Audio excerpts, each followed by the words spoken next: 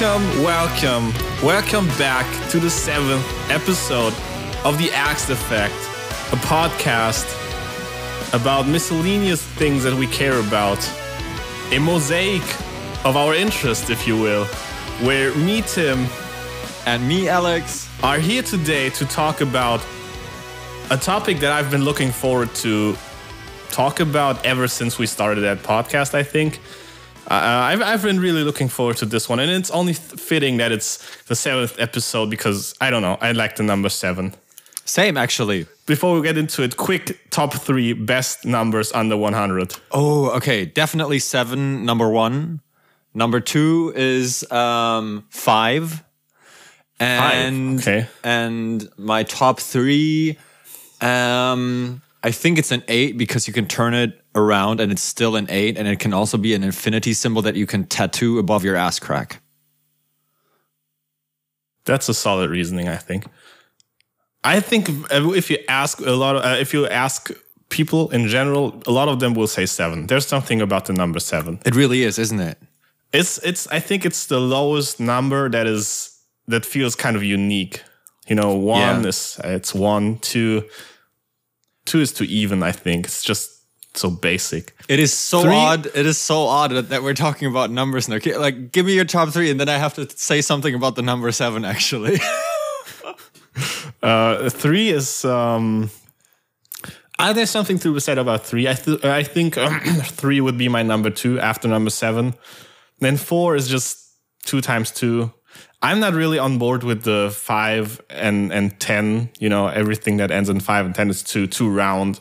6 is. How are you such a low number and already a product of 2 numbers lower than you? That's, I don't know. That's kind of weak. And then there's 7. So it's the first number that is truly unique, I think. Yeah. So 7 would be number 1 for me. Nice. I remember having to learn. I don't know how do you call those in English? Einmal eins.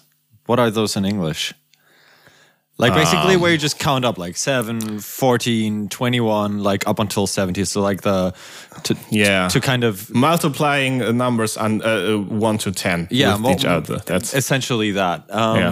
And I recall that the first one that I knew by heart was the 7 row. Because my grandparents made me do that over and over and over and over and over again. And for some reason that is just like burnt in the back of my skull. Not like in the literal sense. There's not a 7 burnt into my skull, but that would be kind of dope, I think. Very, very German parenting, actually. We only have 1 child, but it gets the number 7. Well, do you think it's like with racing cars where you just have your starting number? Just like, or is it like in a jersey in soccer or anything? It's like your. I think isn't there some kind of implication depending on the number on your soccer jersey? I know that number 10 is usually kind of like the star. I think. Yeah. Number 1 is the captain. It's not necessary, but I think it's just a tradition. Okay. Like the defense, like the goalkeeper has the 1. Defense has like the 4 or 5 defenders have like 2 through 6 or something, and then your attacking players they have like 9, 10, and 11. Oftentimes, yeah, that's definitely true. So I think getting the number 10, if you get the number 10 on your team, that's kind of a statement, right? It's a statement. Yeah, it is. Yeah. So yeah, off to a great start here. But let's get into the topic of today's show. It's not a podcast anymore. It's a show now. Just wanted to let you know. We've graduated. I'm on board with that. Having a show. We show in the showbiz now, baby. No. We wanted to talk about Hollow Knight, which is a video game that we both enjoyed very, very much. I have to say, I think I'm gonna, take away the conclusion here and say that it is probably one of the best games that I have played in the last couple of years. I really believe that. And I think that you would say similar things about it, right? Yeah, I would exaggerate that even further. I would say it's one of the best games I've ever played, not just in the last years. I think it's just one of the best games that I've ever gotten my hands on. Yeah, I think that's true for me too. Yeah. Yeah. And to give a little more detailed description of what it is, maybe it is a 2D platformer that really relies on hand-drawn surroundings and levels and animations, characters. It was released in 2017 after being doing a Kickstarter for funding in 2016. And what I knew about that, what I didn't know is that the original concept for the character, at least, and some parts of the story were developed during a game jam. Yeah. Where developers get together and create a game from scratch during 24 to 72 hours. I think that's generally... It's like a hackathon, but for games, essentially, yeah. Yeah. And that is where this started in 2013, I believe. And I saw the game that they made, and it's astonishing how similar the character looks. I mean, they pretty much have the character as he is in the game later on in that original demo, I want to call it, which was called Hungry Night. The gameplay in itself is a lot different. It's more 3D-ish and has nothing to do with how the game is later. But I was astonished that they just liked the character so much, apparently, that they were straight up used him in the later game. Then they made the Kickstarter. And do you want to guess what the original goal was that they set for the game on Kickstarter? I'm gonna say somewhere between 40 and 60K. 35,000. Oh, that was close then. Do you want to know how much they made? They made 2 million or something, I bet. Close. Little lower. Little lower? 1.8, 1.9? Little lower. 1.5. Little lower. 1.2? No, I'm gonna tell you. Okay, tell me. 57,000. Okay. This is insane to me. I think I just mixed that up with the second part that just got announced because the funding for that blew through the roof overnight.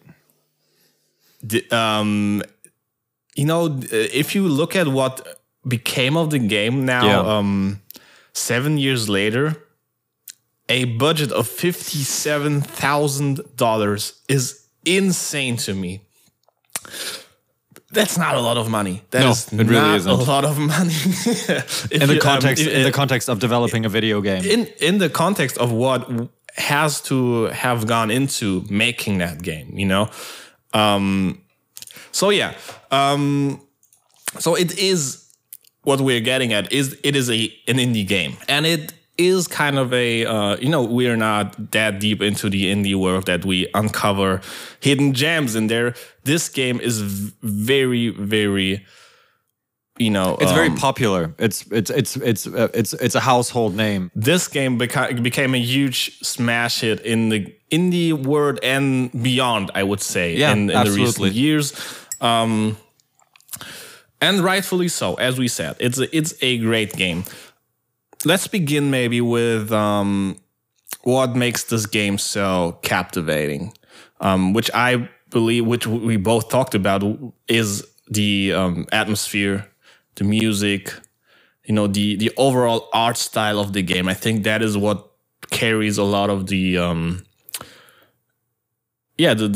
charm of the game, I would say. Agreed. So I'd start by pointing out that this type of game is usually not my specific cup of tea, and I remember talking to you about the fact that the overall art style and all the visual and basically all the audio visual choices and elements of that game kind of turned me around on the whole thing. By this type of game, what exactly do you mean? I mean, well, there's a lot of things I could say here. I'm not a massive fan of indie games usually, just because of the types of genre that they choose. A lot of those platforming games that you mentioned, or a type of games that could be classified as Metroidvanias. I think that we'll get into later in a bit. But these types of games are usually not for me. I'm more interested in narrative-driven games that are less about mechanics, and I think. What kind of drew me into Hollow Knight was the fact that it had such a rich and dense atmosphere that was really carried by the art style and especially the soundtrack as well, and how all of these, how all these elements kind of were in synergy with each other. So I recall a conversation that we had a few days ago when we were talking about the game off script, and I think I said something like. And I'm paraphrasing here, but basically because of how well all these elements linked into each other and how they sparked my imagination, this worked for me when it usually didn't. What I mean by that is the game has a relatively I don't want to say sad tone. I think melancholic or melancholy would be a better term to describe it. So there's a certain downtroddenness of the world, but there's a lot of beauty in it. So it's a very elegant way of making you feel that you're kind of in a fragile world. And that is really underlined by a very, very beautiful orchestral soundtrack that kind of differs in very gradient nuances from area to area when you traverse. Oh yeah, it's very subtle changes between the levels. It's definitely the soundtrack is gorgeous. I think it's just. It's really I think you could just listen to the. I'm not one to listen to soundtracks of video game like the OST thing. Not really my cup of tea, but I can definitely imagine putting that on and just listening, getting lost in it. It's really, really beautiful. And as you said, it just every piece of art in this game is just lovely. It's gorgeous. I think it's the hand drawn, detailed. Background pictures, the backdrops, the backdrops, right? They're just a pleasure to look at. That's as simple as it is. The characters, they're pretty simple for the most part of it, but just again, really, I'd say cute. A lot of them are kind of cute and just look really. In simple terms, very powerful character design. Yeah. The levels, the themes of the different levels just work so well. Whenever you get into a new kind of area, it's always something new. It all fits the overall game, but it's all unique in a way. And I think that is where probably we can get into another thing here, is that what really makes this game so strong to me is the sense of wonder that this game captures so perfectly. As I said, whenever you get into a new area, you unlock a new region, so to speak. It's really. I really was looking forward to that every single time. Whenever I realized, I just unlocked something new, I'm on my way to somewhere where I haven't been yet. It was like a little child being excited for what there might be, right? Because you knew that up to that point, every single time you unlocked something like that, it was exciting. It was something beautiful to look at and a new and worthwhile experience. And that was kept up throughout the entire game, I would say. I agree. The sense of wonder, I think, is one of the key parts and why I enjoyed this game so much, because of how lively and alive each area felt, and how this transition into new areas and the exploration was really kind of supported by by the atmosphere, by subtle changes in the sound effects around you, or like new music playing in the background, even if it's just in nuances. So the exploration is one of the key elements of that game, and this sense of wonder that creates in you. I think exploration is probably the right key word to make a transition to another thing that you mentioned earlier in passing, which is the concept of a Metroidvania game. Yeah. As you said, you already said it's not really your cup of tea. Mm-hmm. I have to say that I have played my fair share of Metroidvanias. Especially, I had a phase like a couple of years ago where I played a lot of them. And just to explain what it is, the term Metroidvania, it is a somewhat common term in game design and marketing that is made up of two segments: the Metroid part, the Vania part. And the Metroid part refers to the Metroid game series, and the Vania part refers to the Castlevania game series, which share a lot of gameplay elements. They essentially established a convention of gameplay. So like they established a type of game. And those are mainly just that it is you play in a somewhat open world, a larger interconnected world that you are dropped in most of the time without much context, without much clues what to do, without any comment most of the time. And then you have to find your way through there. And you will very soon get to places that you can't get past, like doors, barriers, even just a steep wall. A wall, exactly. It can be whatever.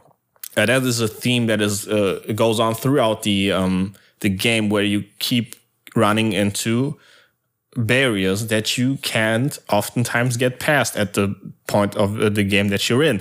And your task is to find a way to get past it by acquiring certain abilities in other places of the world, by finding certain items, by talking to certain characters that you find in other places of the map of the world. And that is really, as we mentioned earlier, that is just so reliant on the concept of exploration.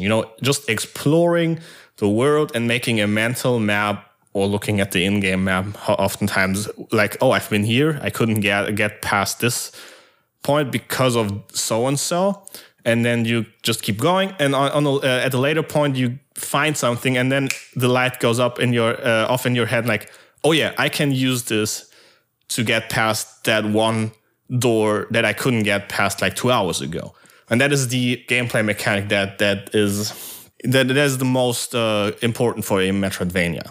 I would add on that with one thought. I think it's worth saying that Metroidvania type games often have a reputation of being notoriously hard. So there's also an element of difficulty involved into overcoming those challenges, because sometimes getting access to a new level requires fighting. A lot of the times it requires fighting. Fighting is a key element of those games as well. I think that's also worth mentioning in the context of Hollow Knight. I think we're going to get into that in a bit, though. Oh yeah, absolutely. The whole fighting and the mechanics of movement and everything, we are going to get that maybe in context of the game that you are going to talk about. Oh yeah. But yeah, that's I think one thing that makes it difficult from just the exploration point of view is that it requires a certain level of commitment. Yeah. And just commitment time-wise, because those games tend to be a little longer maybe, but also commitment in the sense of, I would say just reserving the certain amount of space in your brain to just work through the whole information that you have to take in, to process. this is where I need to go back there at some point. Those doors I couldn't get past because of so and so, and just I think that is it. I would imagine that it's probably really hard to play a Metroidvania just an hour every 2 weeks. I think you would just get lost. You wouldn't be able to. You would forget too much, and I think that is certainly a factor that can make it a little more challenging. But in the light of all the information that we have available online, that is also kind of can overcome that by different means maybe. And I think a lot of people will take use some kind of guide or something or would in cases like that. And I did that also as well 1 or 2 times during my playthrough where I just could not, for the life of me, I just kept running into the 3 or 4 same one-way roads. And I just, after 1 or 2 hours of just running around aimlessly, or not 1 or 2 hours, maybe 2 or 3 hours of running around aimlessly and running into the same one-way roads time and time again, it's just natural to take a look at some kind of guide, and then it's of course you get frustrated. No, but I think that is one challenge that those games offer that is apart from the fighting that is in there as well. And I think at this point, this is probably the point to make a reference to our second episode now, where we talked about open world games and where we try to coin the term of open world anxiety to a ravaging success, as you all read thousands of articles on that new scientific phenomenon ever since then, I think. No, but what we were getting at back then was that open world games, and truly open world games where you can go wherever, whenever you want, can be really, really overwhelming and at times be anxiety inducing. And I think we both agreed on that. Yeah. And both said that we struggled with that at times. And for me, as I said, I really enjoyed quite a couple of games of that Metroidvania genre. For me, they are a type of open world game in a sense, but they navigate that that minefield of overwhelming you really nicely. I think that those gameplay mechanics make it so much easier for me to commit to the games and just not struggle with that sense of getting lost and getting just being overwhelmed by choices and not knowing what to do, because they just by having those clear problems laid out to you, like you can't get in there, you need something, and there's most of the time there's some hint as to what you need to get there. There's it lays out a path for you to traverse the world and give you some hint as to the priorities maybe. Yeah. And it obviously limits the possibilities from the get-go. And I think that really, really, really helps me, at least with getting over that open world anxiety, I would say. Yeah. I mean, what it provides you with, it provides you with a very clear understanding of where you can go and where you can't go and where you should be. and what you're looking for. Sometimes you can conclude by the type of obstacle that you're standing in front of. Like I said, it could just be a wall. Sometimes, if we're talking about Castlevania, for example, that's something that is usually in a medieval type setting. So maybe it could be some kind of nook or hook on the ceiling for a grapple hook or a whip or something that you can use to pull yourself up. So in the sense of this open world anxiety, I found myself when I played Hollow Knight not encountering this sensation where I was like, I'm overwhelmed by the amount of choices I can make here, because the game very, like you said, very directly makes you understand, okay, you can't go here now. You need something to pass here, and then when you can pass, you should pass. And that is kind of a different sensation, I suppose, than when the entire map is laid bare to you and you're just like, okay, where do I start? That is not to say that there's not an element of a different type of anxiety maybe involved, I think, because like you said, exploration is a big part of the game, and the kind of the difficulties of going to new places and not really knowing what to expect, especially in a world that is fairly hostile, kind of had a different, not necessarily unpleasant, but just a different type of anxiety or stress involved, I think. Sure. It's as I said earlier, there is still the element of just getting lost, and especially in later stages of the game where you unlocked larger parts of the area, the map. Obviously the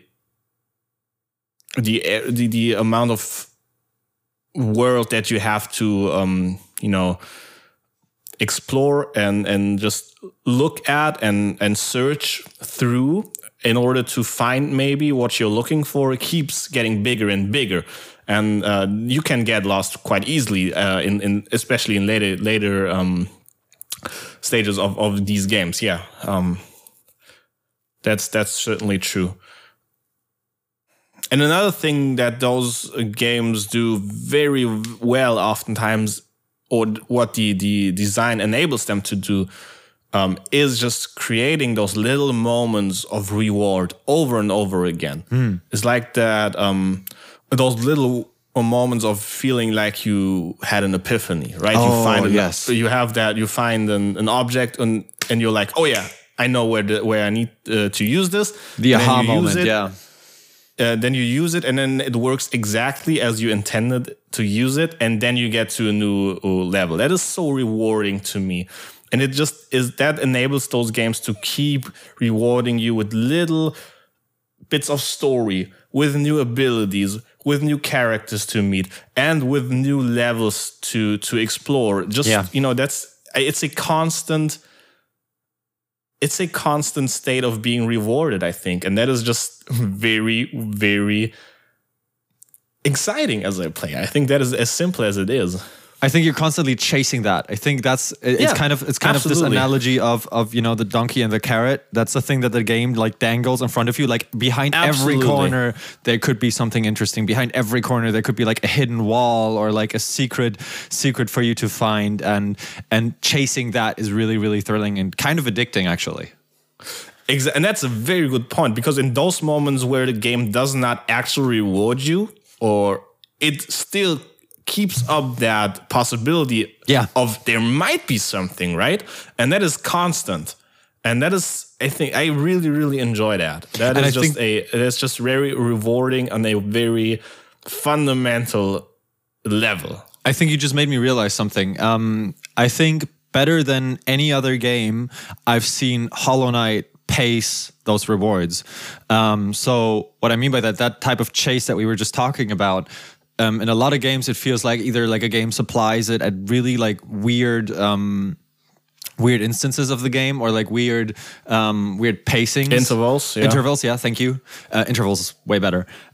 So the intervals in this case are really matched. So there's a really, really good balance that once you're kind of like I feel like sometimes you're a bit like a detective when you're exploring the world in Hollow Knight. So you're like, oh, there could be a wall behind, or there could be a secret wall here that I can break, or there could be a hidden cavern somewhere up there, and you're kind of like wandering around. And I feel the game is really, really good at rewarding your instincts when it comes to exploring this world. They really kind of establish, I don't want to say a pattern, but you develop a feeling for where there might be something hiding. And I feel like 80 to 90% of the time when I felt there might be something more to look for, I found something. And I feel like they did an incredible job at pacing those rewards. But it's not every time. Exactly. If it's every time, it's also kind of boring.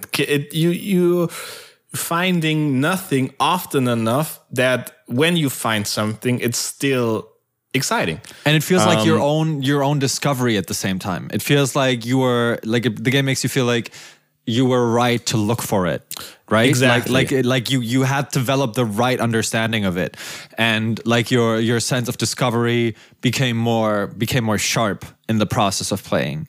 That's essentially what I meant. Like, they don't constantly reward you, but they reward you often enough, and when they do it in a way such that makes you feel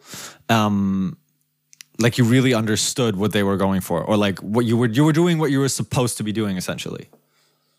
And I think when we talk about rewards, and I think that is something that you hinted at earlier, is that how all of those elements that are great on their own also are work together even better, is that you're not just rewarded with a golden star or a pat on the back or some nice little jingle and that says you made it. You are rewarded with another piece of art that is just, great to look at, great to listen to.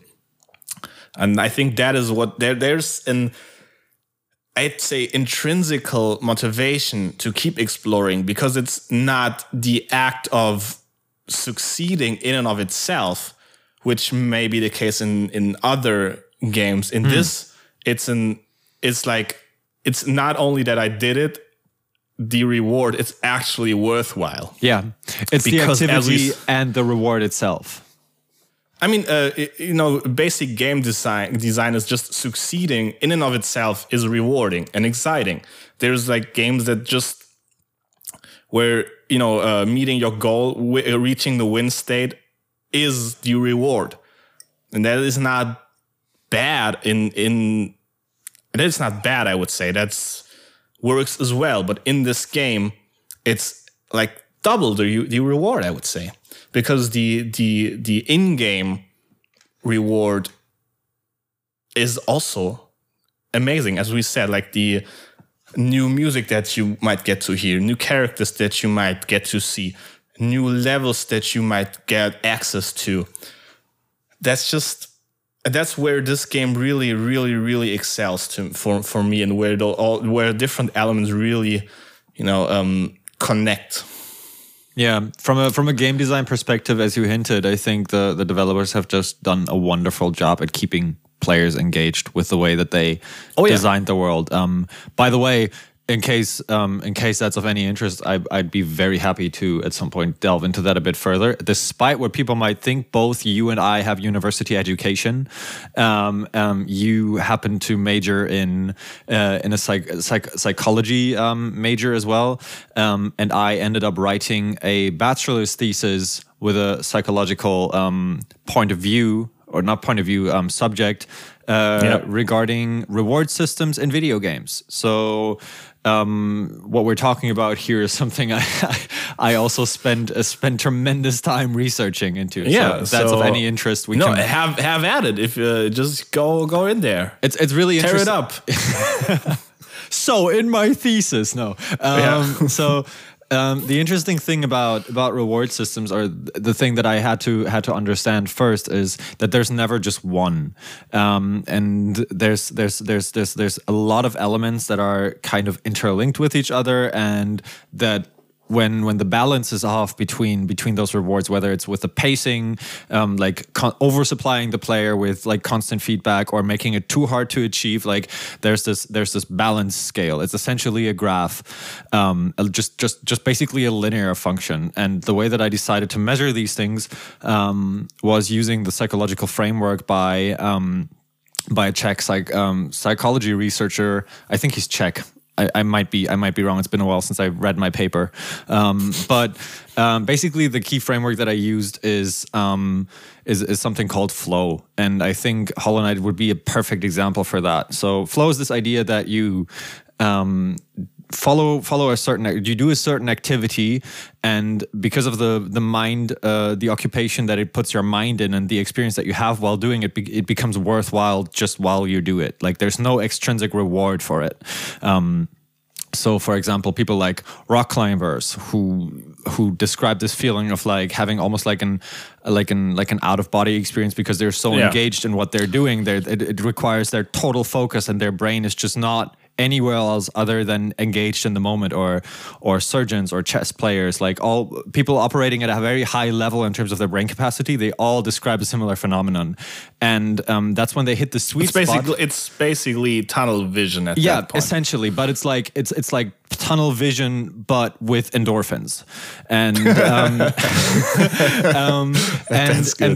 the way that he classified it is that it's the sweet spot between boredom and anxiety. So if a game becomes too hard, you develop this anxiety, because the challenge that you're faced with is unsurmountable. You cannot get past that, and you develop anxiety or stress, and it just isn't a pleasure. The other end of the spectrum would be boredom, when it becomes super easy. Like in the context of Hollow Knight, for example, if the fights were really easy, if the rewards came in at a pace that would just not make them rewarding anymore, because you just have a constant oversupply of it. You don't have to do anything for it. And I think Hollow Knight, better than a lot of other games, it's actually like, it's kind of mind-blowing to me.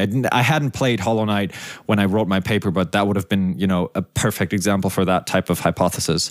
Mm-hmm. Hollow Knight manages to hit that sweet spot where it constantly challenges your conscious mind, where you're like, oh, where am I? Where do I have to go? Like, I have to constantly like take care of my movement. Like you said, it's a platformer, so you have to make sure you don't fall down somewhere. You develop new moves so you can climb up steeper walls and stuff like that. And it manages to hit that sweet spot where you're constantly occupied, and you really do have to focus on what you're doing, but it's so incredibly gratifying because you get it right. And it rewards you for that. And that's the same thing with the exploration. So it's really interesting that you brought up rewards, because the exploration, I would argue the exploration itself is a reward system. And then there's a reward of finding something. And then there's the reward of overcoming an enemy and getting stronger, and all these kind of systems are interlinked. And the difficulty of balancing these individual elements and not oversupplying one or undersupplying the other, and just having it like balanced throughout the entire experience of the game, level for level, it's just incredibly difficult. It's incredibly difficult. Oh yeah. I would probably say that Hollow Knight, in that balance between boredom and anxiety, I would say it probably strays a little towards the anxiety part, because that's something that we haven't gotten into. Yeah, we will. Yet, it is, despite the lovely and somewhat playful yet melancholic art style. I think we haven't mentioned this. It is basically a game about bugs. You are a little nameless bug with a little nail that serves as a sword that traverses an underground hub world, a hub world essentially, and meets different bugs. That's the overall story of the game. I mean, and also part of the art style, basically. Like if you have to picture it's a little cute, it's a little playful, but despite all of that, the game is really, really, really hard. And quite dark as well. Like in terms of the atmosphere, it's very, very dim. Oh yeah, I think we will get into all of that momentarily, but it's deceptively hard, I would say. Yeah. If you just look at the art style, if you look at the promo material, maybe in-game footage, whatever, if you hear what it is about, you wouldn't think that the platforming and the fighting is as hard as it is. So I would say it's if that's a scale between boredom and anxiety, it strays a little towards the anxiety part, but that is very much intentional, and that I think that is only to make the the reward even the payoff even bigger, and that is maybe the point to cross over into another series of games that we found ourselves arguing about in the context of this game. So, bringing up the subject of difficulty as a means to make make gameplay rewarding, there's no way we can, avoid talking about the Soulsborne franchise. That's a game franchise that's been established for, I think, the past, 15 years or something. Starting out with a game called Demon's Souls for the PlayStation 3, and I'm stretching here. It might be like 2008, 2010 or something. It's a relatively early release. They're third-person adventure games, kind of. Let me just interject real quick. Demon's Souls was released in 2009. 2009. So it wasn't that far. But it was released for the PlayStation 3, as you said. Yeah, it was a PlayStation 3 title. First only released in Japan, and then people started to kind of like hype about it on the internet. This notoriously difficult, really kind of confusing game. And it shares a lot of similarities with the games that you described earlier with Castlevania and the Metroid games. But it also has, I would say, an equal amount, if not more, things that are different about it. So let's start with the similarities. You're dropped into a world that is basically, ubiquitously applicable for all the games in that series. You're dropped into a world and you basically have no context as to where you are. It's a third-person game, so in the beginning you design your character. You have a few stats that you can adjust, similarly to an RPG. Essentially, you have some RPG mechanics, and then you're dropped into the world with a very, very rudimentary tutorial that teaches you just the bare necessity about how to move. And then it sets you on your way. And the first thing to note about it is that it is, for the most part, also a true open world game. So meaning you can traverse to a lot of areas. Some areas will require you to unlock certain obstacles first, like a door, or you have to activate something or overcome an enemy. But for the most part, you're free to just get on your way first. And the first obstacle that you will encounter is that certain areas will just not be, traversable because the enemies are just too strong, and the game will not tell you that you're not equipped to fight them yet. So you will die. I think when the first Dark Souls game was released, the website was preparetodie.org. Basically, you're dropped into this world with no context, and they're just like, okay, off you go. And the whole world has, I wouldn't say a melancholic tone to it. It's straight up depressing. Almost everything around you is designed to kill you. You basically can't trust any NPC that you encounter. They all might be hostile. So you develop kind of this paranoia about the world, and I found myself in my first playthroughs just running around and just being really, really careful. Like beyond every corner, there could be an enemy lurking, and more often than not, my paranoia was actually just. So these games are notoriously hard. That's the next bit. They're a third-person role-playing style game. So that means you basically have kind of an behind-the-shoulder perspective, third-person view of your character, and a large part of that game is fighting. So it's about mastery of the movement and the mechanics. It basically relies on you to test your skills against every new enemy, because the game will not tell you what enemy does what to you. So you basically have to fight your way through the game and just learn as you go, which means, again, you will die. Every time you encounter a new enemy, you have to be real careful. You don't know how strong they are. You don't know their abilities.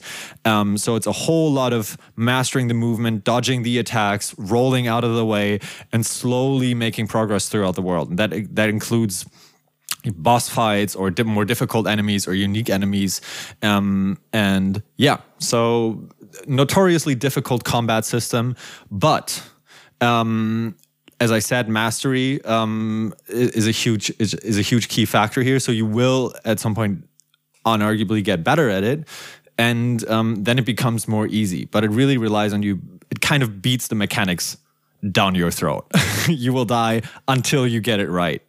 And I think that's a large common denominator between Hollow Knight and Dark Souls. It relies very heavily on your ability to learn from your mistakes, I think, and to find, I don't want to say creative solutions, but to kind of adapt your playing style. So if you encounter an enemy in Dark Souls that you can't overcome, I feel like, and that's just my point of view, you might find people that argue that, but because some of the games are arguable, a bit more buggy than others.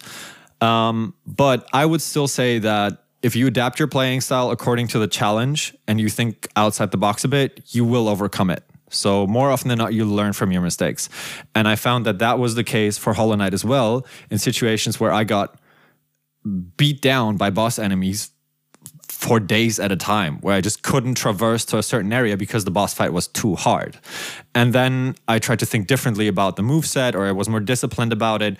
And that's a huge overlapping factor, I feel like, with the Dark Souls games. Both of them rely very heavily on you paying attention to what you're doing, to really pay attention to what you're doing, watching your movement, being really disciplined about, like not being disciplined about, but just being aware to your environment and like where you're going and kind of anticipate a bit. And it's about being deliberate a lot of the time. Yes, absolutely. Absolutely. You can't half-ass it. It's not the type of game that you can just sit on the couch and just play while you're doing something else, or just to chill out. It requires complete focus. And I think that's where we can kind of draw the connection between this. Yeah, and what I meant with it requires you to know what you're doing and why you're doing it. Precisely. It's not the boss fights or any fights are not about going in there with your sword swinging. You will die in a matter of seconds in almost any boss fight in Hollow Knight. If you're approaching the game like that, you need to know the enemy's attack pattern. You need to know your own abilities, and you need to know, when the enemy attacks like that, I need to dodge like that, and then do this attack. And that's what I mean by you need to be deliberate. You can't just go in there hack and slay style and fuck up some opponents, right? That's not. Yeah, there's no space for button mashing at all. And I think the transition that you made between Hollow Knight and Dark Souls, I think we initially came from difficulty, the level of difficulty, and I think I'm gonna get back to that now, get a bit more on track with my ramble here. So sure. More than any other game in my still relatively short lifetime of playing video games, there's no other game where I actually jumped off the couch and yelled out loud after overcoming an enemy that just wiped the floor with me for a day. And I think it's worth talking about that because Dark Souls, and I actually remember now that we're talking about it, I wrote a paper in university about how Dark Souls made dying in a video game scary again. Dark Souls is really, really, really good at like making you like keeping this graph that we were talking about between boredom and anxiety on the just on the verge of the manageable, because you will die, but it's part of the gameplay feedback. So the game will most of the time when you die make you see, or like you will end up seeing that it was due to your inability to master the controls. So there's always that little bit of leverage where you're like, I'll get this guy. This is not unfair. Like, I'll manage this. Of course, there's frustration. Of course, there's anger about, oh my God, I have to fucking do this again. But the reward, the payoff, when you finally get behind that gate, when you finally get behind that enemy, when that enemy that wiped the floor with you finally dies, that is unlike anything I had previously experienced in those games. So the reward itself, or not the reward, the difficulty is kind of a reward system in and of itself, because it sets the bar so high. Oh yeah. Players have to actually rise kind of to the challenge, which is problematic in another way, because it established this kind of like get good edgelord, we're real gamers culture. But I feel like that's subject for another episode. Yeah, sure. But the idea that you have to rise to the occasion, rise to the challenge, and when the challenge is overcome, it's too late. This episode already has the little E next to it. There's nothing we can do about it now. It's fine. Well, so to conclude, when that enemy kind of falls and when the challenge is overcome, this kind of visceral yeehaw that you will find yourself like blurting out, it's just like there's a thrill to this. There's a thrill to this, and it keeps it more on the anxiety level, I think, rather than the boredom level. But the payoff is just like, here's some serotonin that you earn for yourself. Yeah, but I think that's a very good point, and I agree with that a lot. I haven't played the Dark Souls games, just for the record. Yeah. But I have watched you and other buddies of ours play that game quite a lot, so I know somewhat what it's about and how it looks and how it works and everything. And I think the idea of the more difficult a game is, the higher the payout is if you succeed. That is not a novel idea. Absolutely not. But I think this idea also lives and dies with how fair the challenges are. 100%. And this is where Hollow Knight absolutely excels for me. Agreed. Because it is very, very hard, as you said, but there are no cheap deaths. There are no truly overpowered enemies. And I mean that every single time I died, it's like there's an immediate feedback, and there is no pop-up in the game. It's just a feedback just from how well the mechanics work that the game gives you just by you dying, and you will automatically every single time go like, oh yeah, I should have done that, or I should not have done this. And you probably will know right away what you did wrong. And you know that it was your fault, and you know that death was probably avoidable. And I think that is really where what makes this work, because just making the game hard for the sake of the game being hard, that can be super frustrating and super just bad game design in my opinion, if the mechanics aren't on par. Yeah. But the mechanics and the fighting and the platforming are sublime in this game. Absolutely. There is nothing to be said about that. They just work as intentioned 100% of the time, I'd say. Yeah.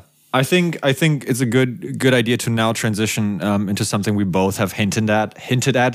I think for me personally, that could best be described as mastery. So the idea of mastering a game's mechanics, and I think Hollow Knight more than other games, maybe even more than Dark Souls, is about mechanical mastery. Maybe from my I kind of want to bring it back to the beginning of this conversation, where I said that these types of games are usually not my cup of tea, and I really quickly just want to elaborate on why that is. A lot of the times I look for an experience in a video game that offers me story and depth in terms of the characters, and just something to experience other than to just practice something over and over and get really good at it. So a lot of the games that are fit for like esports or that are even, like indie games, I think Super Meat Boy would be a good example for that. Those are games that are notoriously difficult, but rely on the same kind of idea that when you get really good at the mechanics, when you master the movement, when you master your abilities in that game, that's when it becomes really rewarding. Before that, it's just grinding it out until you get good at it. And that has always not been enough for me to keep an interest up into a game. I never got anything out of this idea of competing with myself or other people just to be better at, executing those mechanics than others or myself, or good enough to pass through a game. And I think that's where Hollow Knight exceeded for me, because it does rely very heavily on you mastering the movement, the combat systems, because like you pointed out, it is very, very difficult at times, but it is never unfair. At least from my point of view. And Hollow Knight is the first time where this idea of mechanical mastery in a setting like a 2D platformer or a Metroidvania or whatever you want to call it has worked for me, because of the world building, because of the imaginative environments and the soundtrack, and like just the overall immersiveness is not a word, I think, but like the overall immersion of the game. Yeah, absolutely. Yeah, and I think that is where we get back to something we mentioned earlier. This mastery, or having to work towards a level of mastery, isn't the whole point of the game. It exists in the context of the overall game and the story and the art style, because this is why you do it. You don't do it for the sake of mastering the mechanics. You do it to be able to explore more of the game. I think, because if you're talking about games like Super Meat Boy or something, that's all there is. It's just mechanics. That is not the case. Agreed. for Hollow Knight. Those mechanics and working on your skills exists within your desire to experience the game as a whole, right? And I think this is the big difference, and this is what makes it maybe interesting for people like you that say, I can't just grind mechanics for the sake of doing it, right? Absolutely. I think one of my favorite things to feel when I was playing that game was a sense of progression in my ability to navigate the world. So the way that you kind of save the game a lot of times, or when you arrive in a new area, you discover a resting spot, which is usually a bench or a place, like some sort of safe place to sit on. The game will then save for you, and it becomes your new starting point in case you should die. And one of the big changes for me that I realized over time is I found myself really anxious in a new area when I didn't have a map for it, and I was kind of like flopping around trying to figure out which parts are safe to navigate for me and which are still very difficult. And then once you find that bench and you rest on it, and even if you die in the process, at some point you become really confident in trespassing through that level, because you've kind of your skill has adapted to the challenges that the environment presents you with. And I felt that confidence that kind of naturally comes when you just navigate that world over time. I thought that was just really like a really good thing for a game to equip you with. Another parallel, or at least something we discussed that could be looked at as a parallel, was the way that story or story elements were used in Hollow Knight and Dark Souls. I think that's where a comparison came up at some point between us. So Hollow Knight communicates a lot of its story, at least the way that I felt it, through the environments, through the music, through the atmosphere. You communicate with characters. There's a lot more friendly characters in Hollow Knight than there is in Dark Souls, usually, I'd say, or in the Soulsborne franchise. So you have a lot of lovable characters, which I think is one distinction between Dark Souls and Hollow Knight. Hollow Knight has a lot of lovable characters that you encounter over time. little bug characters that are friendly or helpful in some way or another? I think lovable is maybe stretching it a little bit. Oh no, I found some pretty lovable creatures. Some of them, yeah, but I think based on the setting, I never really. They range like there's most of them are kind of neutral. I think there's some that are pretty kind to you and friendly towards you, and there's obviously some that aren't. But I don't. I think that it becomes clear when we get into the specifics of the story.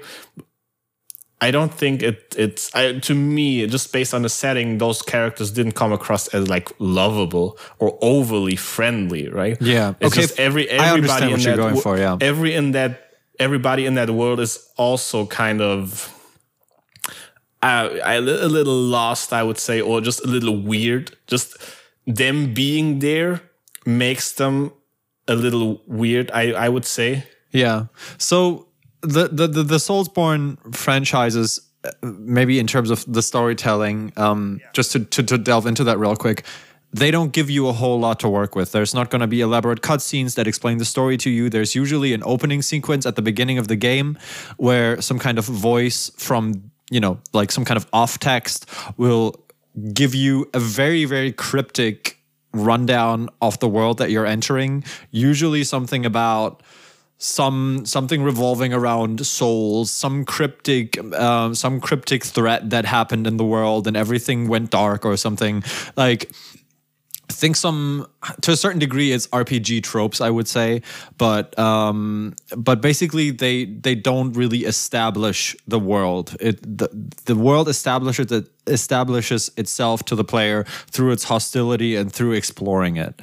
And the main storytelling aspect usually are dialogues with the NPCs that you discover, which in and of itself are cryptic as well. Nobody will explicitly tell you anything, give you context. They will just be in their respective function and talk from their point of view. So you get these fragmented bits and pieces that you can then piece together with item descriptions. So you find a lot of items throughout the game, weapons, armor, whether it's keys or consumables, and all of these have very elaborate descriptions that you can then access in your menu. And that is essentially how the world building is done, through exploration, through these dialogues, and through descriptions of items.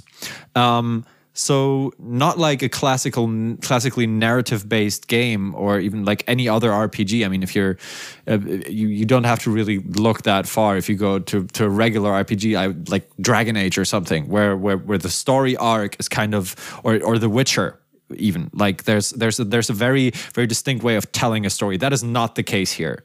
You're not really progressing through a story, right? It's you kind of, if you choose to do so, you can reconstruct a story that has happened before you got there, but your character doesn't really progress through a story, right? That is an excellent point. You kind of, in the Souls games, you often arrive after some kind of like calamity has ravaged the world. So like the world is dead and everybody kind of has lost their mind.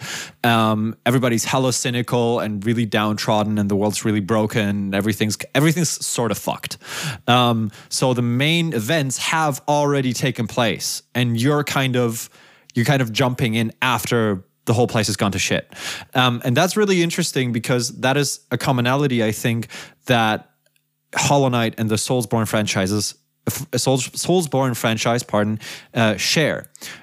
You arrive in the world of Hollow Knight, and there's not really, any context as to why you're there, what your purpose is there, who you are, and what you're supposed to do. Your character doesn't talk at all. Your character is completely mute.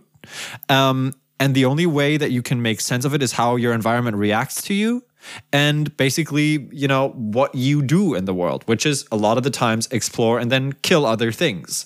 And depending on how you play the game, in Dark Souls, where every NPC, every non-player character, every computer character that you encounter, you can kill, it has an effect on the game. That's not the case for that's not the case for Hollow Knight. There are certain enemies that you can kill and that you cannot kill. So the game is a bit more linear is the wrong word.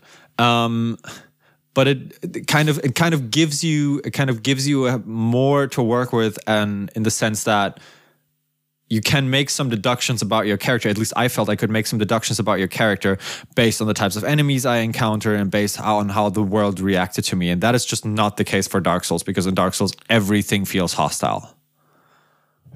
Well, I mean, this is probably the point where we have to say, spoiler warning. We got through like an hour of this thing without having to do that. I think that's pretty good. That's pretty awesome. But this is probably the point where it's not avoidable anymore, where we get into like specifics and maybe things that happen towards the end of the game. So if anything that we talked about up until now sounds interesting to you, that's why you exit this and go play it. Exactly. You probably should be careful from this point on, because we will get into specific plot points and maybe some things that you might not want to know before playing the game. Just for the That's record. fair to say. Adding to something that you said, I think that both of this Hollow Knight, the game, and the franchise of Dark Souls and Bloodborne, they do a good job of creating an atmosphere that lets you know that you're coming into a world that has existed before you came there, and that whose purpose is not to exist for you to explore it. You're just an outside intruder, so to speak. That's often the feeling. That's kind of the feeling that I got playing Hollow Knight a lot of the times. That you're kind of intruding on a world, an outside force, so to speak, and it's not just a playground for your main character, right? The hero of the story. No, you're just kind of. You start off as inconsequential a nobody, and then throughout the story you change the events of that or change the world. That's that's kind of the point of any game. But I think that you really get the feeling that this is an autonomous universe, so to speak, right? Yeah, I fully understand what you mean. I would even extend that and go further and say, I think the world does a good job at not just telling you that you're an outsider. I think in Dark Souls, I'd say, even though at some point they will refer to you as like something special, it still feels like you're completely unwelcome. Like you're some kind of, like you just don't matter. You shouldn't matter. Yeah, and I mean in Hollow Knight it's similar, but I think there's characters that are friendly toward you, as you said, and they want to help you, and they are neutral or positive as to you being there. But there's also a lot of characters that are clearly uncomfortable around you or even afraid. I think I had the feeling that a lot of characters were afraid of my character. Yeah, highly skeptical. Or what he represents. Yeah. And but getting back to how the story is told, as you said, I think it's very cryptic in bits and pieces and in a way that is easy to miss. And I think it's very, very optional. Paying attention to the stories, the overall story, the overarching story, and especially the details. I'd go even further than that. Making sense of the overarching stories and some specifics of the story is incredibly difficult during your first playthrough. Yeah. Because everything is so cryptic, because it is so easy to miss some kind of letter in some back room of some house that you explored, because it is so easy to miss one NPC that you can interact with. Because a lot of the story also is not as much as in the Dark Souls game, but some of it is also in kind of item descriptions and stuff like that. Where I would call the story I would say it's inaccessible. Inaccessible, that's the word.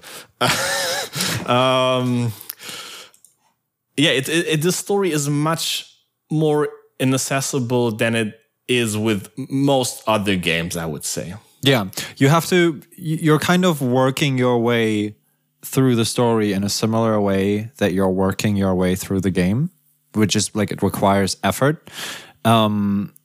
But I think Hollow Knight does something. Hollow Knight exceeds at that in a different way than Dark Souls does, because Dark Souls kind of has this benefit of this kind of hardcore atmosphere going about it. So a lot of the people who would criticize, the lack of world building through story, would be, faced with the counter argument of, yeah, but it's like told through the atmosphere, and if you want it, you can get it from the items, and like it's kind of this like high-nosed absolutely bit of like gaming snobriety attitude that is, it's cryptic, then it's too difficult for you. Like you're just you're not trying hard enough. You're not making an effort enough. That's exactly what I was about to say. And with Hollow Knight, I felt like Hollow Knight did a much better job at just also activating my own imagination, and it had me thinking about my role in this world and about the other characters and about the world itself in a way that just was really more curious and investigative than in other games. I think I found myself doing that, and not necessarily, even though the world is quite, to a certain degree, a sad place or a desolate place even.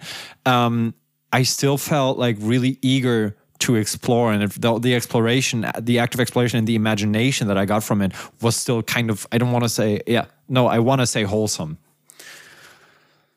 Sorry, what exactly in that game is wholesome?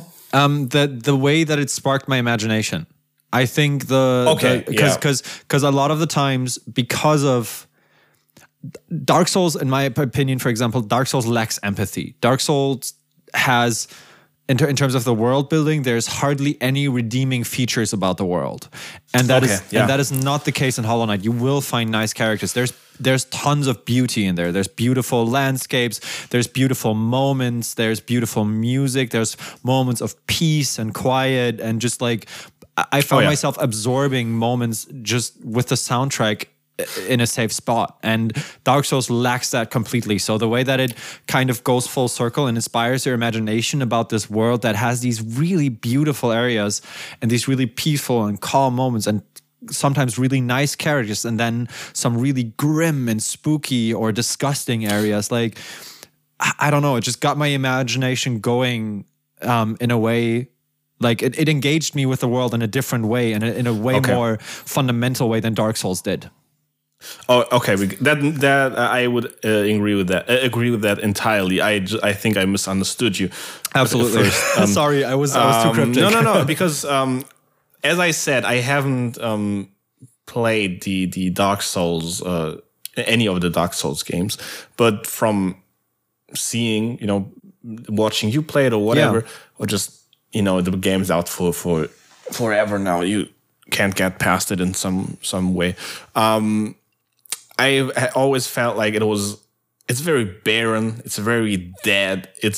I think the game is also kind of ugly, intentional and kind of unintentional. Just from watching it, it always looked a little hollow to me in a way. It's really funny that you use that specific term. It's really funny that you use that specific term. We have to put a pin in that and revisit this exact piece of the conversation when you've played Dark Souls. Well, yeah, it's I'll trust you on that one. Yeah. So I absolutely agree with you that the Hollow Knight is more. The world has more redeeming qualities that make you want to understand it and that make you want to know more about it, which is probably just from the outside looking in a feeling that I maybe wouldn't get with the Dark Souls worlds, because it's not a world that would entice me to do that, right? It's like a world that is so dead and so barren that what's the point, right? What's the point to exploring that and trying to get to know more about it? And I think this is what you were getting at. On the other hand, I agree with it a little bit. That makes, for me, that doesn't mean that the story is any easier to understand. Yeah. Because I'll admit that I missed most of these specifics of the overarching story during my playthrough. I'll freely admit that. And I found myself confused by what's going on quite a couple of times. Not in a negative sense, but because you can't, and I think that is the point, you can't enjoy the world for what it is and the things that happen for what they are and the music for what it is. And just, you can kind of, as you said, and I think this is very important, just imagine, just use your imagination to make up what might have happened just by the pictures that are presented to you. Yeah. And that works really, really well. But as to how that relates to what the game actually tries to tell you happened, didn't always work for me 100%. I think what you just said sparked this kind of analogy in my head. I feel like playing Dark Souls feels like what walking a crime scene feels like. It's the equivalent of like arriving at a crime scene where a murder has taken place and there's nothing left to save. Like the only thing that you're doing is gathering evidence of whatever the fuck went down. And that's not the case with Hollow Knight. With Hollow Knight, I always had this feeling, okay, like there's redeemable qualities about this. There's something worthwhile here. There's something worth saving. Now, exactly. Interesting fact, because you were saying you missed most of your playthrough. If you were to ask, the story of the playthrough, if you were to ask me now, I was about to do that. What any of the stories of the fucking Dark Souls games is, I would probably point you to any VatiVidya video on YouTube. VatiVidya, for those of you that don't know, is kind of the lore god of Dark Souls. He's figured out most of the characters and the actual world for other people on YouTube and I shit you not, in hour-long videos. And I could not tell you specifically, I mean like in detailed fashion, what the Dark Souls games are about individually. I could not tell you for sure what the second one is about. I could kind of tell you what the third one is about. Probably also the first. Demon Souls, that's probably the easiest of them, and then there's Bloodborne. And I mean, there's part of the Souls franchise that I haven't played. I haven't played the Samurai one, which name I forgot now. Sekiro: Shadows Die Twice. So basically, I could not tell you. I could tell you the general principles of what these stories are, like because they always kind of follow the same idea, right? Like that brings me back to this idea of you walk a crime scene where a calamity has taken place, and the world, like you said, is dead by default, and those that still exist in it are either corrupted by it or just fucking insane. And that's not the case in Hollow Knight. Hollow Knight, like you said, has redeemable features and you care about the world in a different sense. So for me, the sense of exploration was less of like it didn't feel like, you're driving past a car crash and you're just seeing what had played out, but you're aware that a calamity has happened, but you still care for, redeeming the world in a way. Yeah.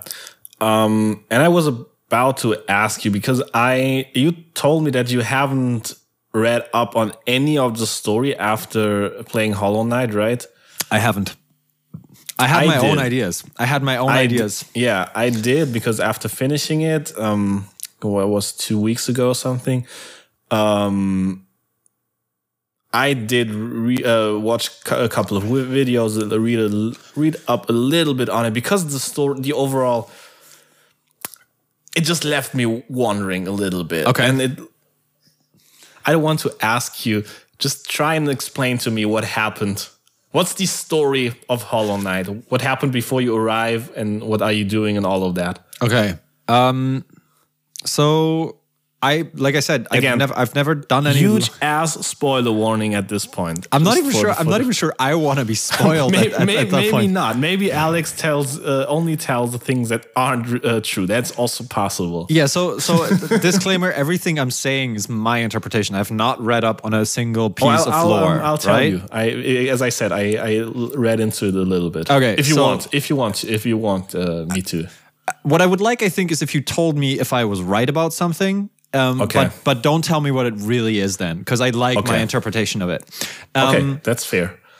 So the way that I pieced it together, a lot of the times by the interaction with the other characters, and I think I've told you about this, and you hinted at it as well. Your character, this little kind of bug character, is kind of treated like an intruder, but not just as an intruder, but as something of a kind of like a calamity, so to speak, like something that is non-negotiable, something that is bound to happen to the world. And I always had analogies with kind of a Grim Reaper figure, like you're the inevitable death that is coming to the world, and the world is finally kind of like released from this scourge that is happening through it, this infestation, the infection that is kind of rippling through the world. So you're kind of an antidote, if you will. That would be one explanation, which would also explain why you're mute, because you yourself are you're kind of an empty vessel. You're an event that takes place rather than a character. The other thing that I thought would be that you could be the reincarnation of something that already exists in the world and that has been corrupted and has been reborn. Which, cue again, spoiler, there's a character called the Hollow Knight, which has been corrupted, I think, by the at least. By the way, the title Hollow Knight, it's not you. No, it's of course. That's what I was getting at. This was not for you. This was just for, because it took me like an hour or two, or maybe even longer, probably. I think the first time you really understand that is when you get into the city of Tears, and that is like, I don't know, 10 hours in maybe, and then not that long. No, it's far in there. It's far in there. And that's when I think that's when I realized for the first time, oh, I'm not the Hollow Knight. I'm not the protagonist here. I'm not the protagonist. So I was thinking that because of. Okay, the overall setting is this like kind of nature bug thing that you described it as like a net of interconnected nests, so to speak. So like different kind of settlements. There's a mantis settlement, then there's other bugs and all these kind of things. And I thought maybe you're kind of the offspring or the reincarnation of something that has been that has died in the process of the corruption of this world. So I thought maybe you're the reincarnation of the Hollow Knight or something. Because the real Hollow Knight, again, massive spoiler warning, is I think the final boss of the game, and he has also been corrupted by the corruption that has spread throughout this world. So that's how I read it. Either you're kind of you're death personified, coming to release the world from the plague, or you are you're a reincarnation of something formerly good that has now kind of like come back to the world. That's how I read it. You told me to only tell you when you got something right? Yeah. Okay, let's get on with the next segment of this. Nice. No, I'm just kidding. No, you said that you felt like you were the antidote for the almost like infection. An antibiotic, yeah. I think that's kind of true. Yeah, I think that is could be is a interpretation in line with what probably is the intended story, I'd say. Mm-hmm. You're in the reincarnation thing. I think that's somewhat synonymous with what the story is. Cool. I think there's one character that turns out for the whole story to be very important. I didn't realize that at the time. That you haven't mentioned at all. But he is a reason for why pretty much all of that happened.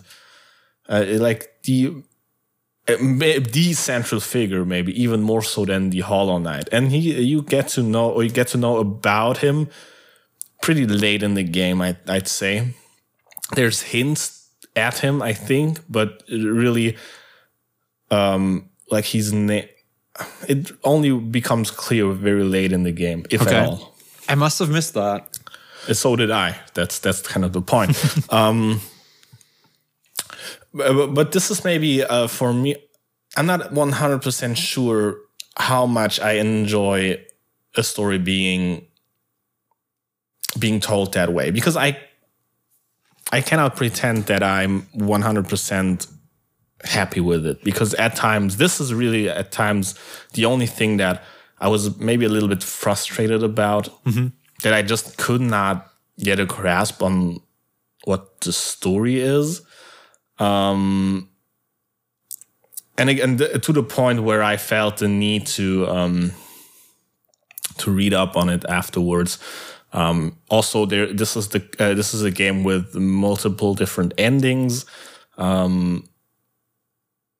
depending on certain events in the game and certain items that you can or cannot acquire. So yeah, this is the ending part that's kind of standard for me when I play a game with different endings, that I'll just choose one and work towards that and then just watch the other ones on YouTube. Yeah. But still, after the story, the story was always like this little moment of disappointment where, like, even because you're waiting for the ending to tie it all together, to bring sense into the world and closure. Watching closure. Yeah, you're watching the ending, and all of the endings are pretty short. I think the one that I got, and you were with me at that, was probably the shortest one of all of them, and it left me a little disappointed. For like, oh, this is not closure at all. This I have I'm no smarter than I was like 10 minutes ago about I have the whole questions. Story. I have even more questions. And this is, what do you think about this way of telling a story? Like I said, I think it really depends. I think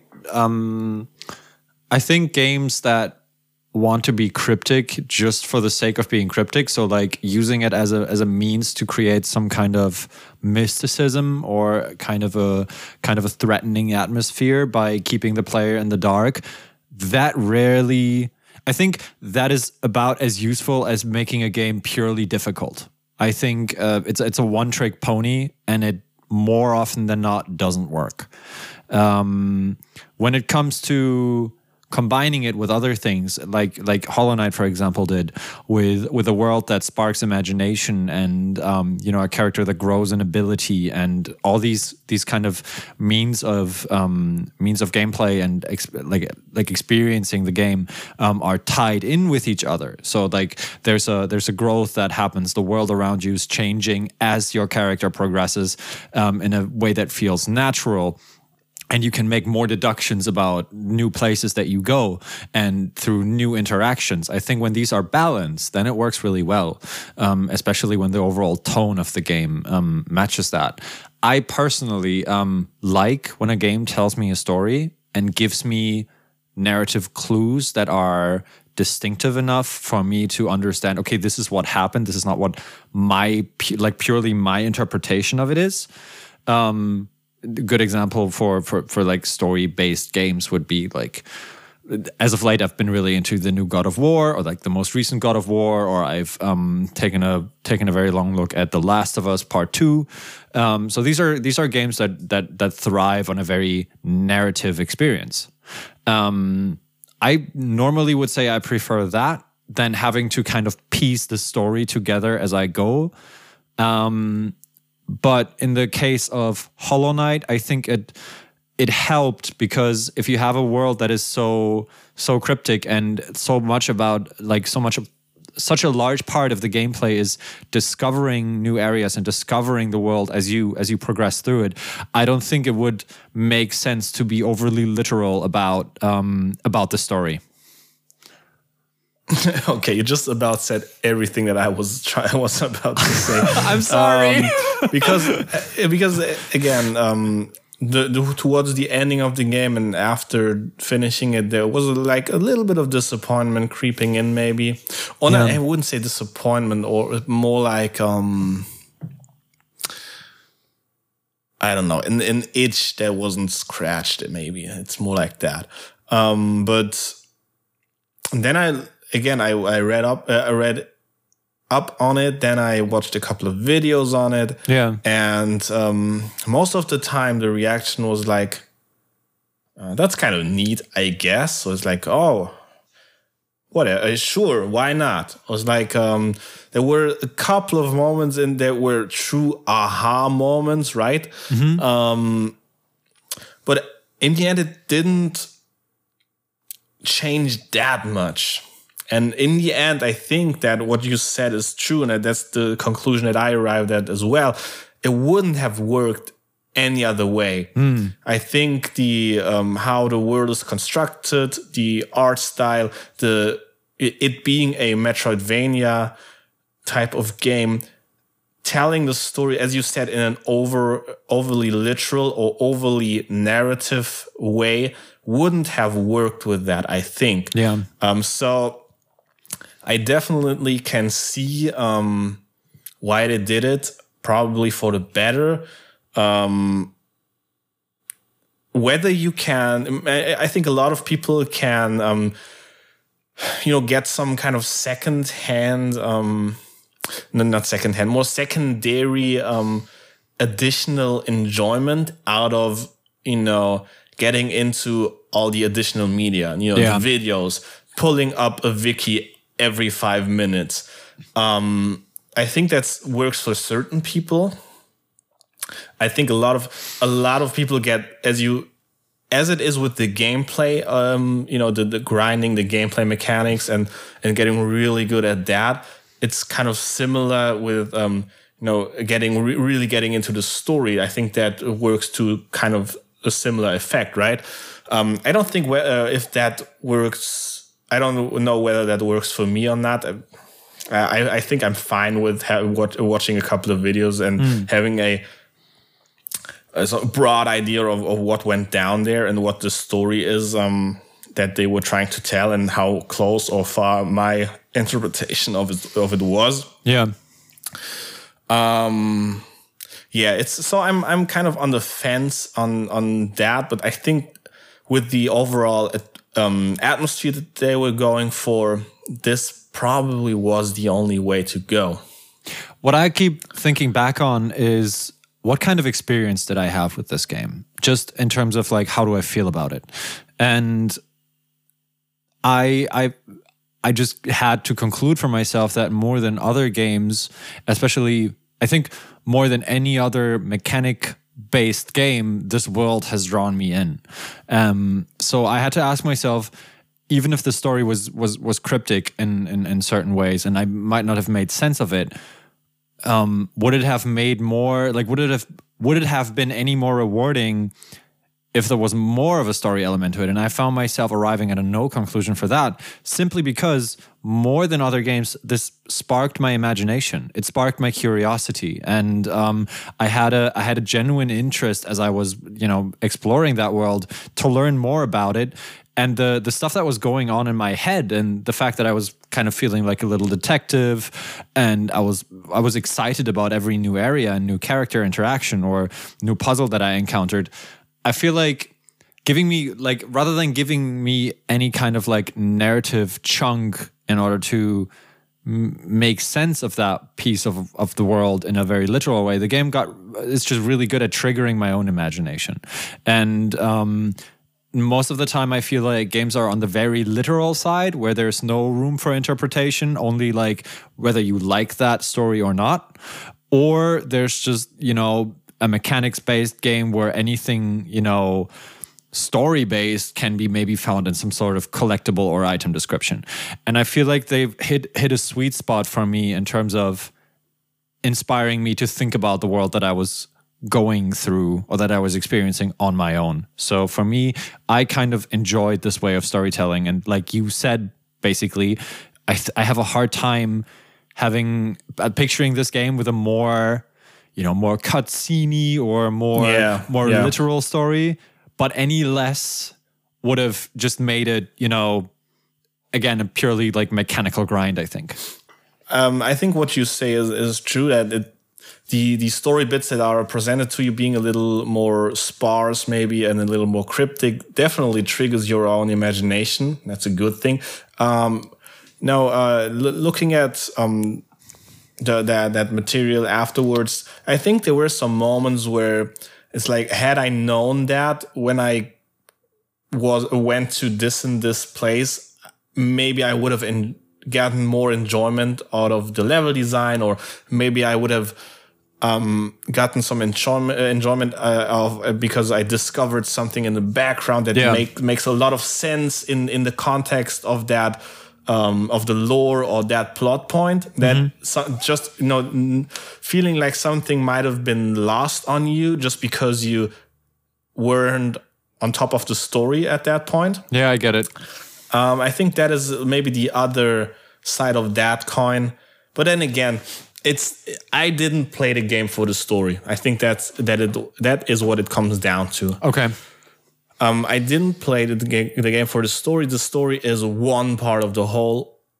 And I think the story is just as much part of or just an equal part of the world as the art style is and the music is. And, all of those are on equal footing and it's not that the world serves the story and the music serves the story. It's like, they're all equal, and maybe the music, the plot, maybe just that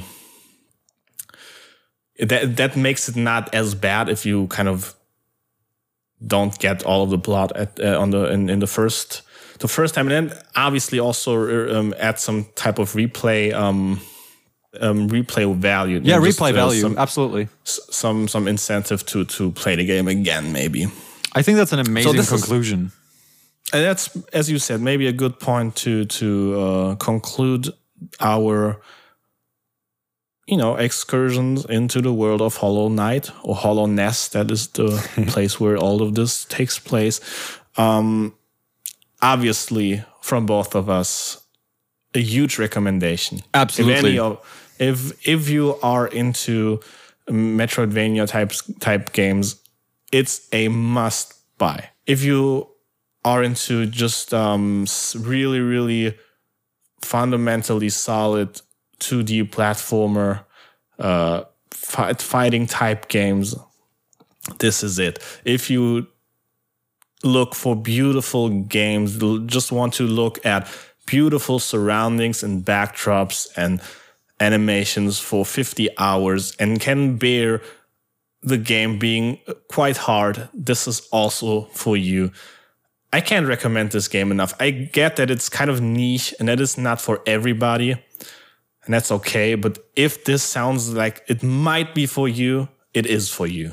Yeah, and from my perspective, I wanna get in on that and say, if you feel like it's not for you, that's precisely why you should play it, because that's where I came from with this.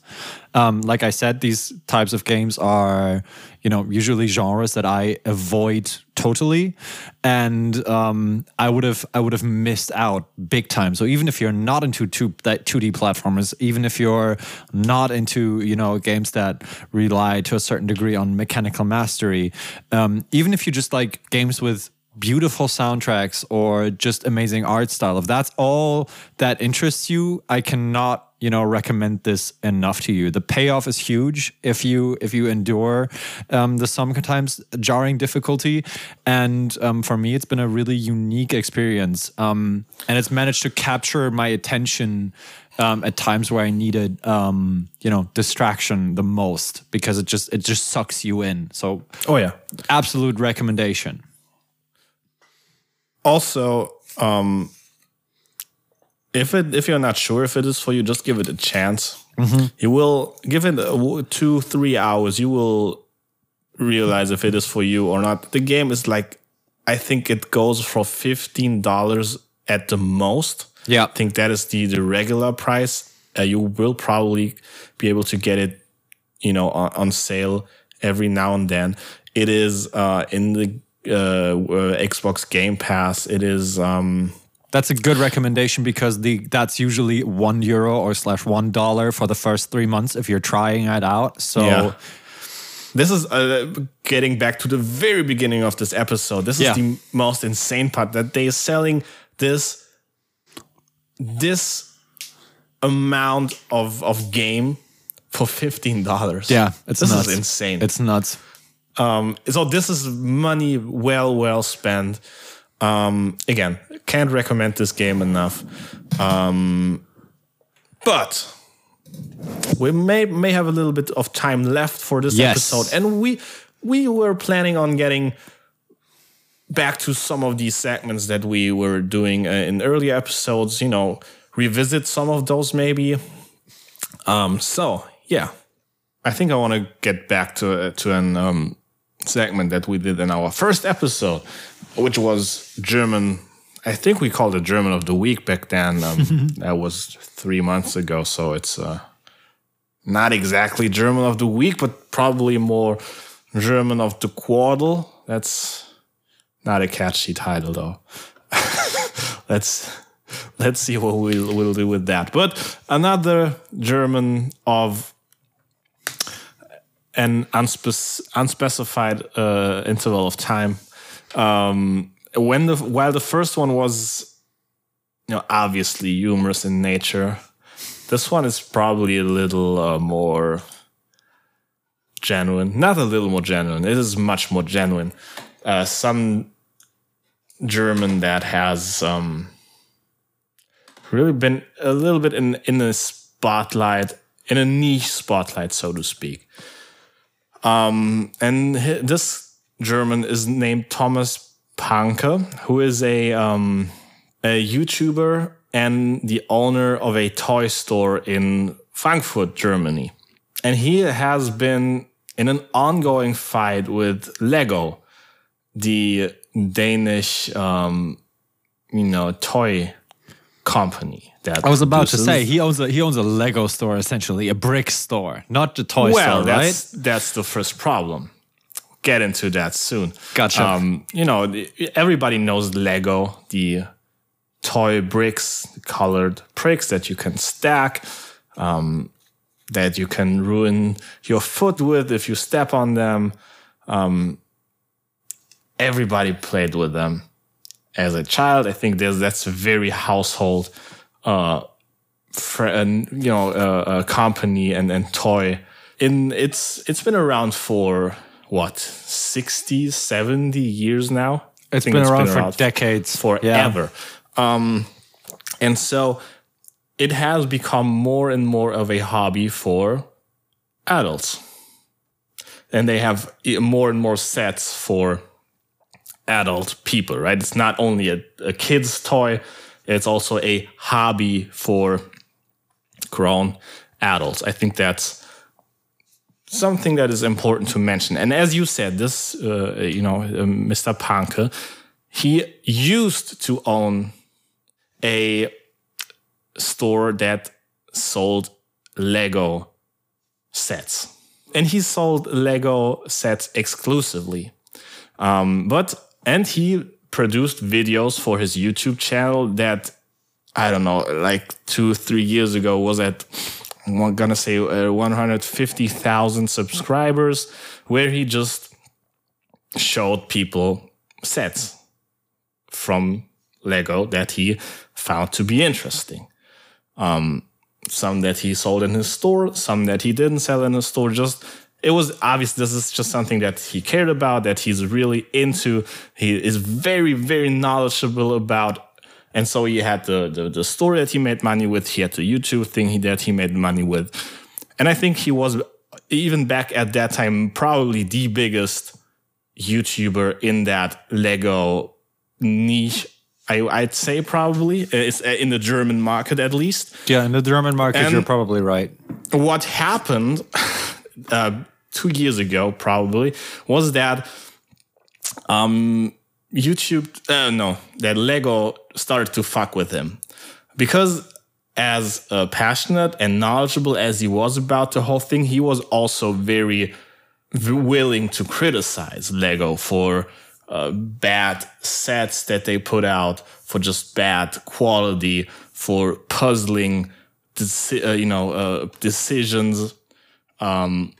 Also, he had a kind of a personal problem with the whole thing because as a toy store owner, he didn't get a lot of the good sets, as he said, because Lego kind of insists on to supply a lot of the best sets, the special ones, a limited edition one, and so through certain retailers like Toys R Us and 2 or 3 other German retail and their own flagship chains. Stores, I think. And obviously their own flagship stores, that makes a lot of sense. But all of those other retailers that they sell through are notoriously broke in Germany. They are like... undersupplied as hell. They are constantly on the verge of going under economically. So this is, I think, a personal question for him was always, why do those jokes of retail chains get the good things and all of those little toy store owners that really care about the shit and that are knowledgeable about it, that really dedicate their stores to all of that, they don't get it. And I think that is maybe the origin about it. And Lego wasn't too happy that probably the biggest German YouTuber in that section was oftentimes critical of them, so they tried to fuck with him. And they did that the first time by, threatening to sue him for the kind of the logo of his store, which contained I think it was a mongoose on top of something that had the form of like a brick that had these little knobs on top. Knobs on top, that's the word. Which obviously can be a Lego brick, but the thing is, Lego hasn't had the patent for that specific type of brick for years now. They don't own that. Yet they claim that by doing so, people might think that he's associated with them. And they were like, yo, you can't do that.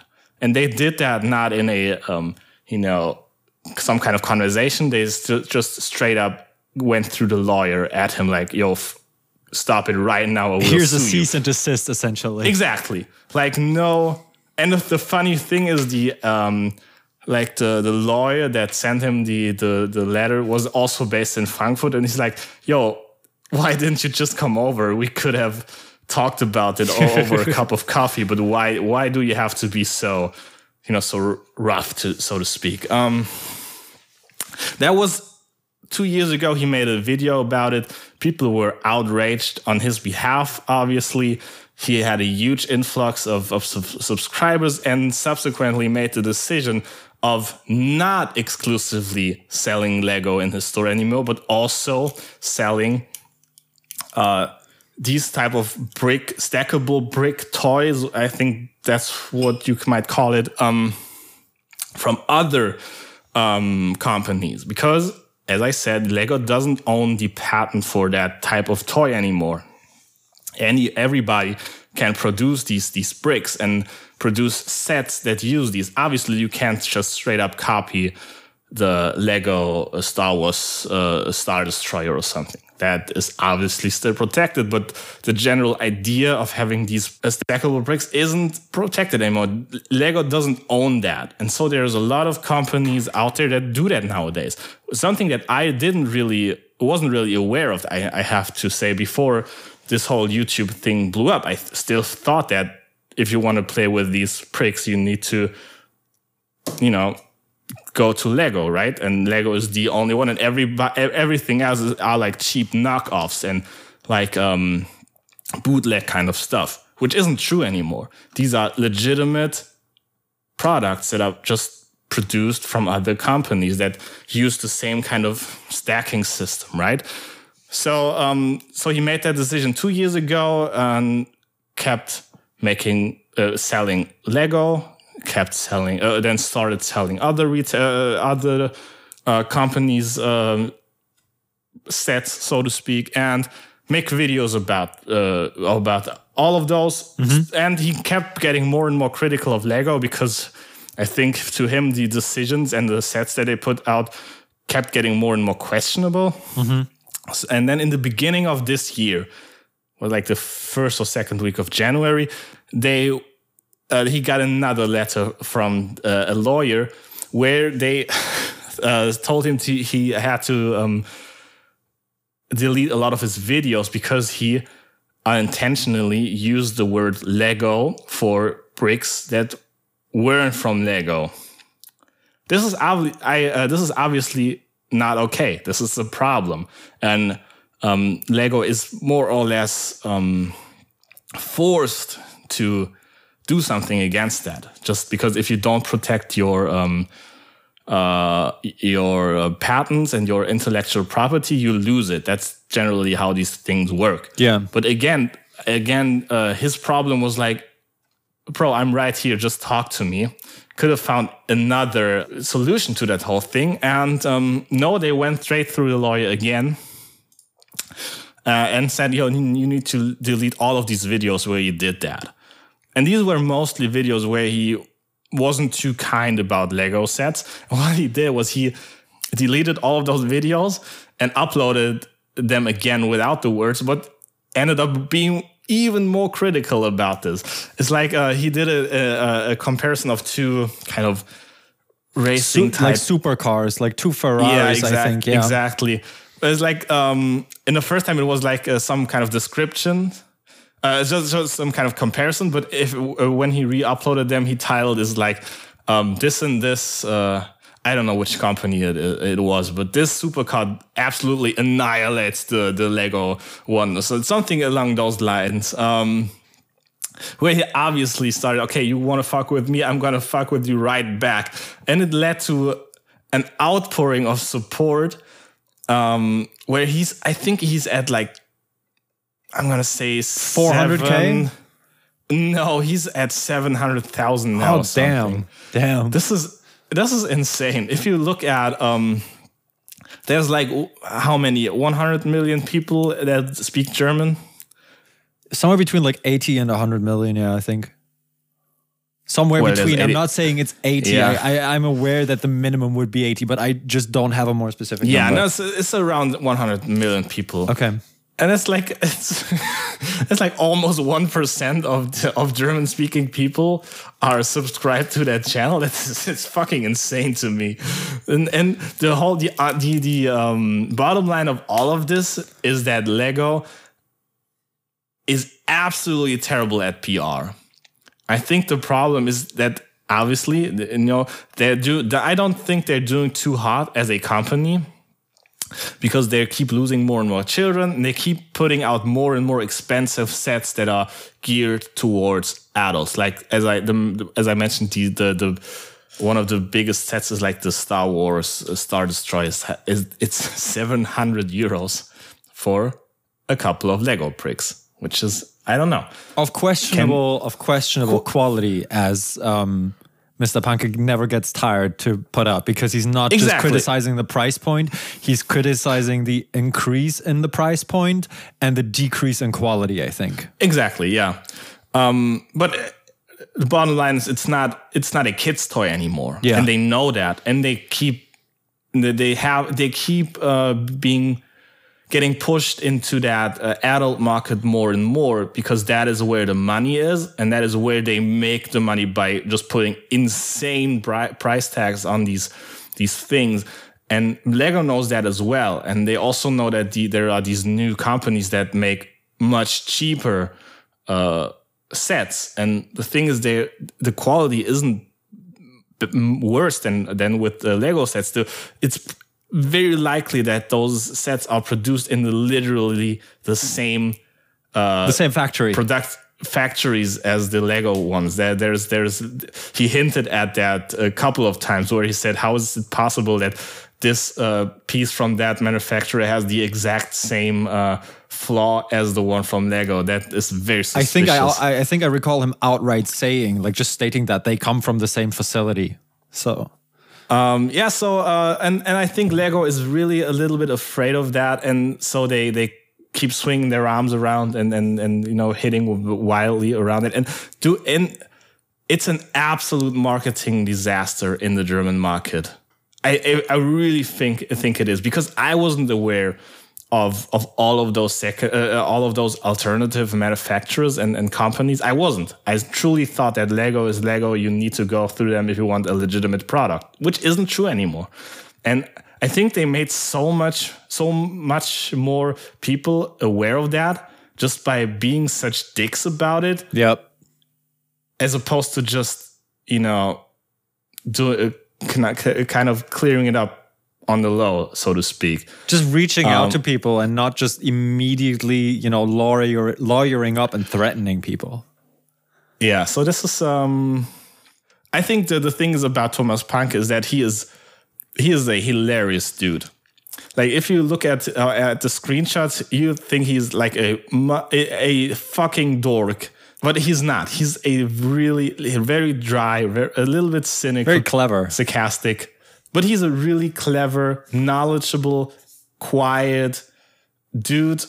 But I can listen to him making fun of Lego forever. He's just a very calming, yet he's calm and he has a very calm demeanor, but he's very poignant about the things that he cares about, and he's very clear in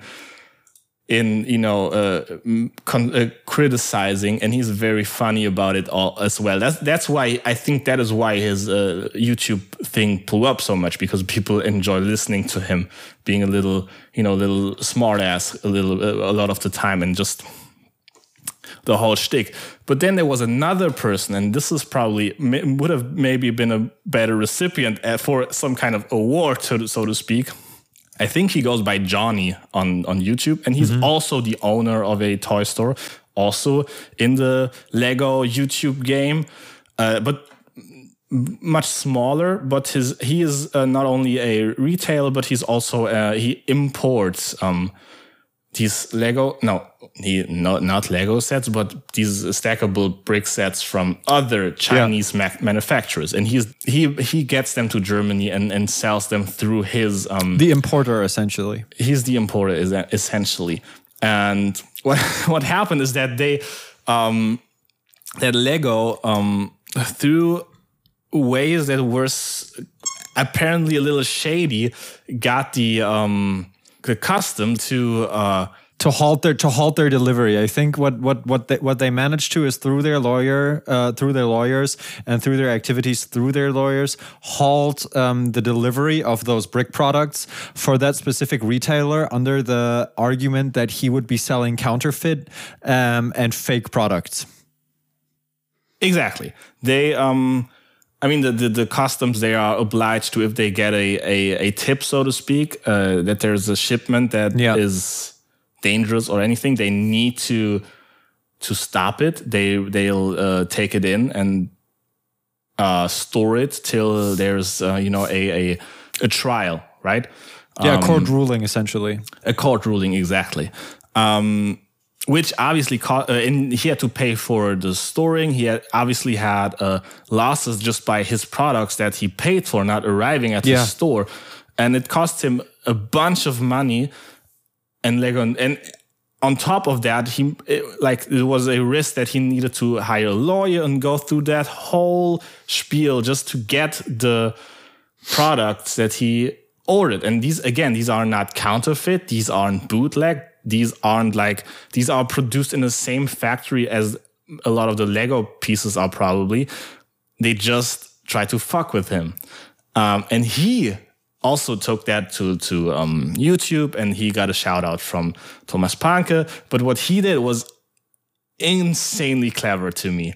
He started a donation run for. He said like, okay, we're gonna do this on. I'm gonna say Kickstarter. I'm not GoFundMe. I think it's GoFundMe probably. Okay, whatever. One of those sites where you can donate things, and like you guys donate money. It's not for me. From all the money, if we get to like, I think the initial goal was like 30,000. If we get to 30,000 euros, we're gonna order just a bunch of play sets for kids and distribute them throughout like orphanages and children's homes and hospitals throughout Germany, like obvious charitable donation for poor children. Yeah. So this is what she said. We're going to do that donation. I'm gonna get a shipment of those and distribute them to all those kids that may want to play with them. And I think last time I checked, they were at like $500,000. That's amazing. That's so good. Because again, all of the same level of outrage that Thomas Panke had a couple of times with his Lego stuff just transferred to this one, and they put it to use. They collected €500,000 in that's insane donations to donate play sets for poor and disadvantaged kids, right? And this is fucking clever to me, because what is Lego gonna do? Are they going to stop a shipment of $500,000 in toys for disadvantaged kids at the borders? Like, nah, can't you? I think you have to destroy this. All of this. This is like a counterfeit. This would like be PR suicide. And I think that's really, really clever to play it like that and just test. I think it's just testing them. He's just okay. You wanna stop my little shipment for my store? How about you stop $500,000 in donations to disadvantaged kids? It's I really enjoy. I mean, obviously, I enjoy just disadvantaged kids getting, donations. That's amazing. It's $500,000. That's insane. But I also enjoy the passive aggressive nature of trying to get Lego to stop it, right? to start this corporate fuckery. I was actually about to jump in and ask, like, what do you think, whether it's okay to kind of utilize a charitable cause to fuck with a company? Because then that gets kind of like second in the focus. But at the same time, like you said, this passive aggression, turning that into a charitable cause is also a really good way of going about it, I think. But in the end, you can't deny that there's $500,000 in donation going to a good cause. Yeah, that's a fact. Absolutely. That's a fact. And I think that is... I don't think that is any kind of excuse or anything. I think that is a genuine... There was the genuine concern in the first place. And I really think that they wanted to do good. And I think the fucking with Lego is just a nice little side effect of that idea. So those two maybe candidates for German of the month, I think I'm going to call it. Yeah. Even though we're like 2 months late to the whole thing, but the thing with the donation, it's still going on, and I think I think Lego learned that you have to talk to people, so they're kind of in negotiations right now. Haven't kept up with that in the last couple of weeks, where they were like, oh yeah, we are only talking about very, very specific sets that use certain parts that might infringe on our whatever. Yeah, yada. They're talking. I think they're talking it out right now. That doesn't even really matter. It's all that matters is there's €500,000 euros in toys going to disadvantaged kids. That's awesome across Germany, and I think that's. We talked about the toxic nature of fandom and all of that last time, and I think this is really where all of that gets turned on its head and is at its best, right? Where this level of internet outrage is used for good, right? I mean, there have been some idiots that went at Lego, that went at the lawyers, that even went at the German customs, who just did their job, right? This is literally, they have to prosecute things like that if they get a tip. So there's always a level of amount of idiots involved, but turning this level of outrage and this level of shitstorm that was going on against Lego into something that is unarguably that good and such a net positive is amazing. And that is for once the internet coming together and doing something worthwhile. So now, after revisiting an old segment, I think I want to premiere a new one. Hit me. And that's something I turned 27 recently. And I think I'm still in my mid-20s. Maybe the last year I can somewhat reasonably claim that I am. 28, I think 28, you're in your late 20s, it's over. Yeah. But 27, it's right at the edge. So what I'm getting at, we're both near our late 20s. And that's the age where you really realize, like, oh yeah, I'm getting old right now. I have to grow up. That's a whole nother question, but just you're not in touch with the youth anymore, right? And I want to do a segment on getting washed, where we just where we just sit together in our being our old ass selves and talk about things that we might not understand anymore. So picture Tim and me on some sort of porch in two rocking chairs. Exactly. We're old, have white hair or no hair, and we're just frowning upon what the youth has now done. Exactly. And the first topic for today that I've come across a couple of times recently that I don't really understand are NFTs, or non-fungible tokens. It's the latest hype on the internet.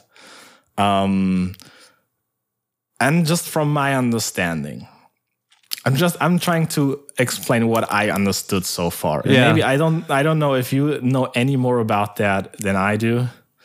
Just chime in if you want, or else we can just argue hit about me and I can because my knowledge is about 3 sentences worth of knowledge about it. Okay, yeah, that makes 7 between us probably.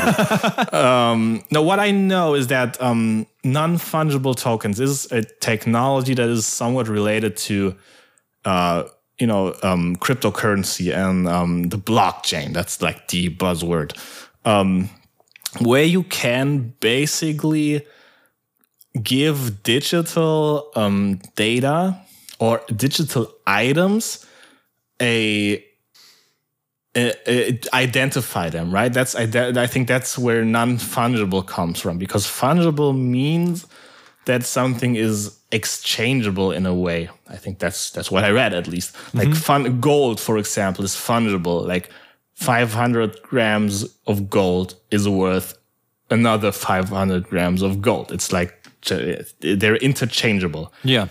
Non-fungible means that they're not, because let's say maybe 500 grams of gold were owned by, I don't know, Michael Jackson or anything. Maybe they're worth more now. And they're all Michael Jackson signed them on the bottom of that a bit of gold he signed. Yeah. Now that's a little bit more worth more because it's not interchangeable with the other one at a very base level.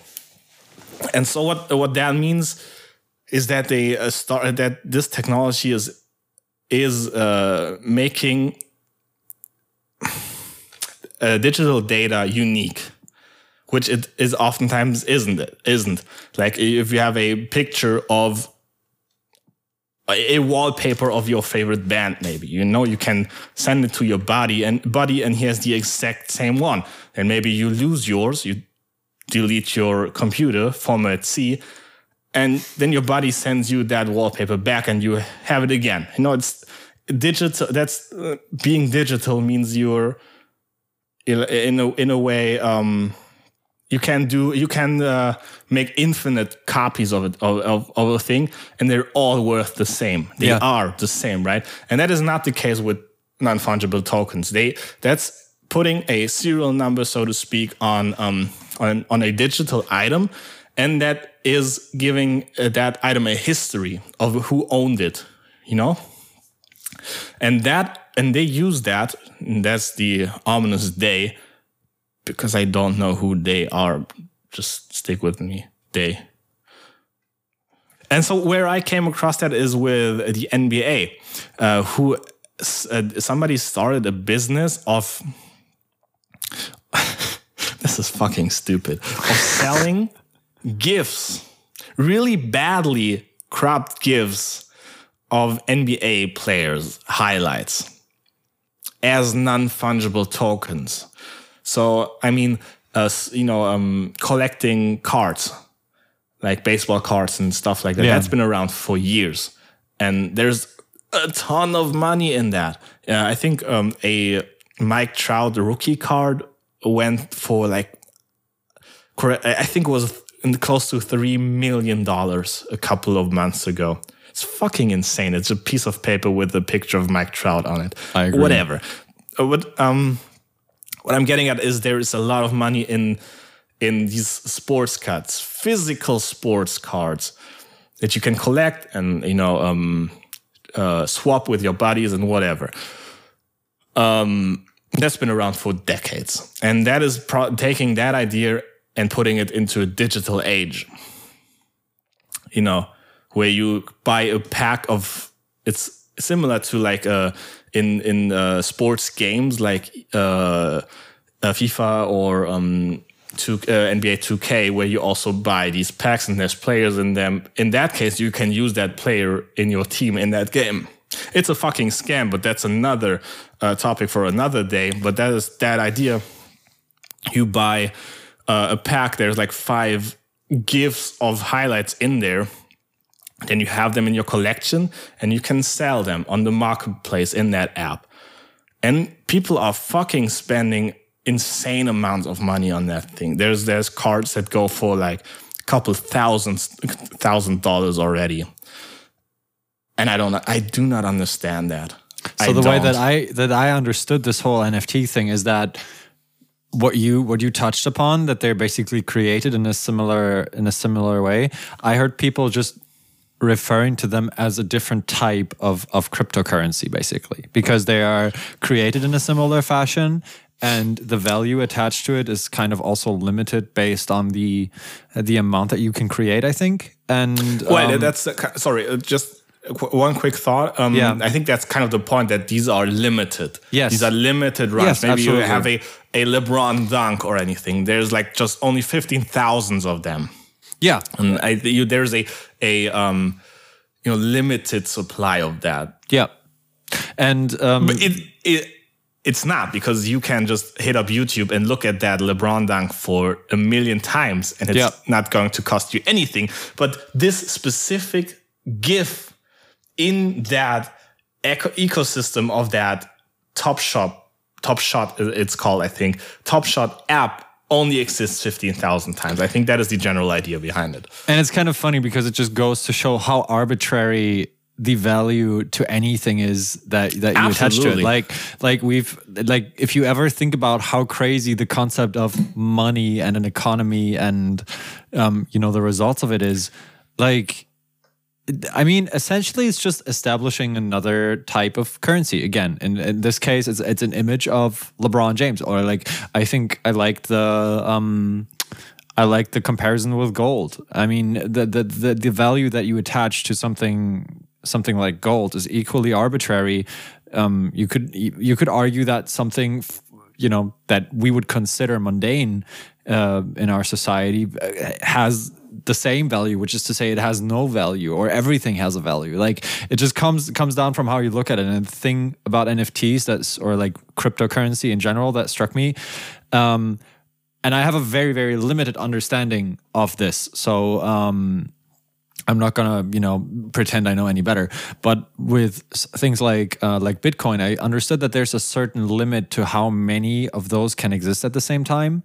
So I get that there's a value in owning these and using them as a means of currency. So like, I get that. With the NFT idea, that takes it about 10 steps further, in my opinion, or like from my understanding, because it just becomes this idea of a digital trading token, if you will, whether that's a Pokemon card or like a baseball card, like you said. Exactly. And I still have not fully understood yet how this whole thing works. And I think it comes down to, yes, these tokens only work in that specifically created environment, such as an app or something.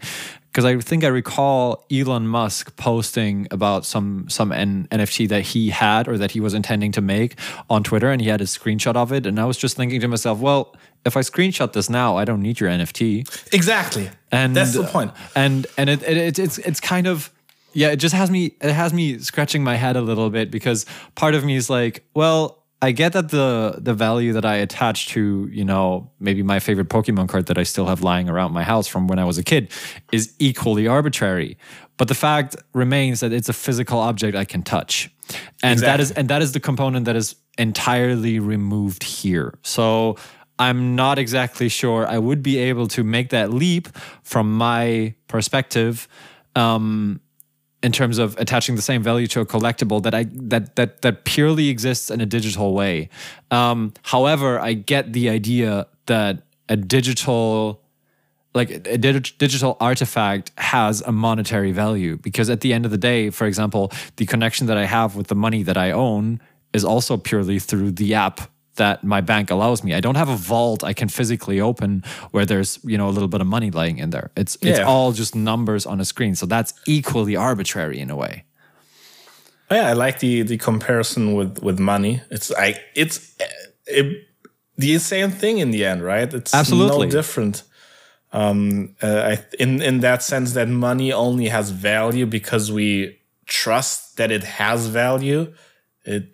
It only, you giving me $20 for an item that I give you only works because I trust that piece of paper that you are giving me has a value. Has equal value, right? And that is the same thing. If I trust that LeBron James dunk has a value of 200 euros, then it might as well have, right? That's how how monetary value works in that sense. But it's, as you said, it's just very hard to wrap your head around what constitutes that trust, so to speak, right? I think we should make this an exercise. I think as a homework for both of us, for our next episode, we should figure out a way off script, off podcast, and then come back to it, to find the most arbitrary, cheap NFT that we could possibly buy. And I mean the lowest of the low, like the stuff that nobody wants. And just for us to understand how it works, we should try and set it up. Because I understand that you can only buy NFTs with cryptocurrency in the first place. So you need to figure out. I think NFTs are usually bought with Ethereum, from what I gather. So you need to get a crypto wallet and then essentially transfer money into cryptocurrency and then use the cryptocurrency to buy an NFT. And I've been thinking about the idea of whether to try that on a very, very, very, very small scale, just to see if I can figure it out. I would love if we tried that and we ended up with a really, really, really stupid NFT and kind of turned that into like the podcast token. I think that'd be sick. Hit me. It's no, I'm gonna do it the other way. It's an album by a band. I want you to guess what band this is, just by the type of crowd that gets involved with stuff like that, right? It's probably a gent band. No? Okay, then no. It's not a gent band. Okay. I would have thought something like techie, like progressive techie or something. Let me think. Maybe something K-pop or something. No, not in that. I mean, there might be, but that's not what I'm talking about. Okay, hit me. Then I'm clueless. I led you astray. It's the Kings of Leon. Their latest album exists as a NFT. So technically, somebody could buy this NFT and be like, "I'm the only one who owns this record." If it's if it's a one-off, like let's say this NFT exists once, right? One time. I think it exists a couple of times, but limited. That's the idea, right? So like essentially, at the end of the day, if they have like 15 NFTs, that are all like unique, essentially, but still kind of the same, I guess. There's people in the world who could say we're the only handful of people who own that record as an NFT, I suppose. I wonder if you can listen to an NFT. That's the thing, that the album exists on Spotify just the same. But this is maybe where I get it a little more, because especially in the light of like streaming music, you never own it, right?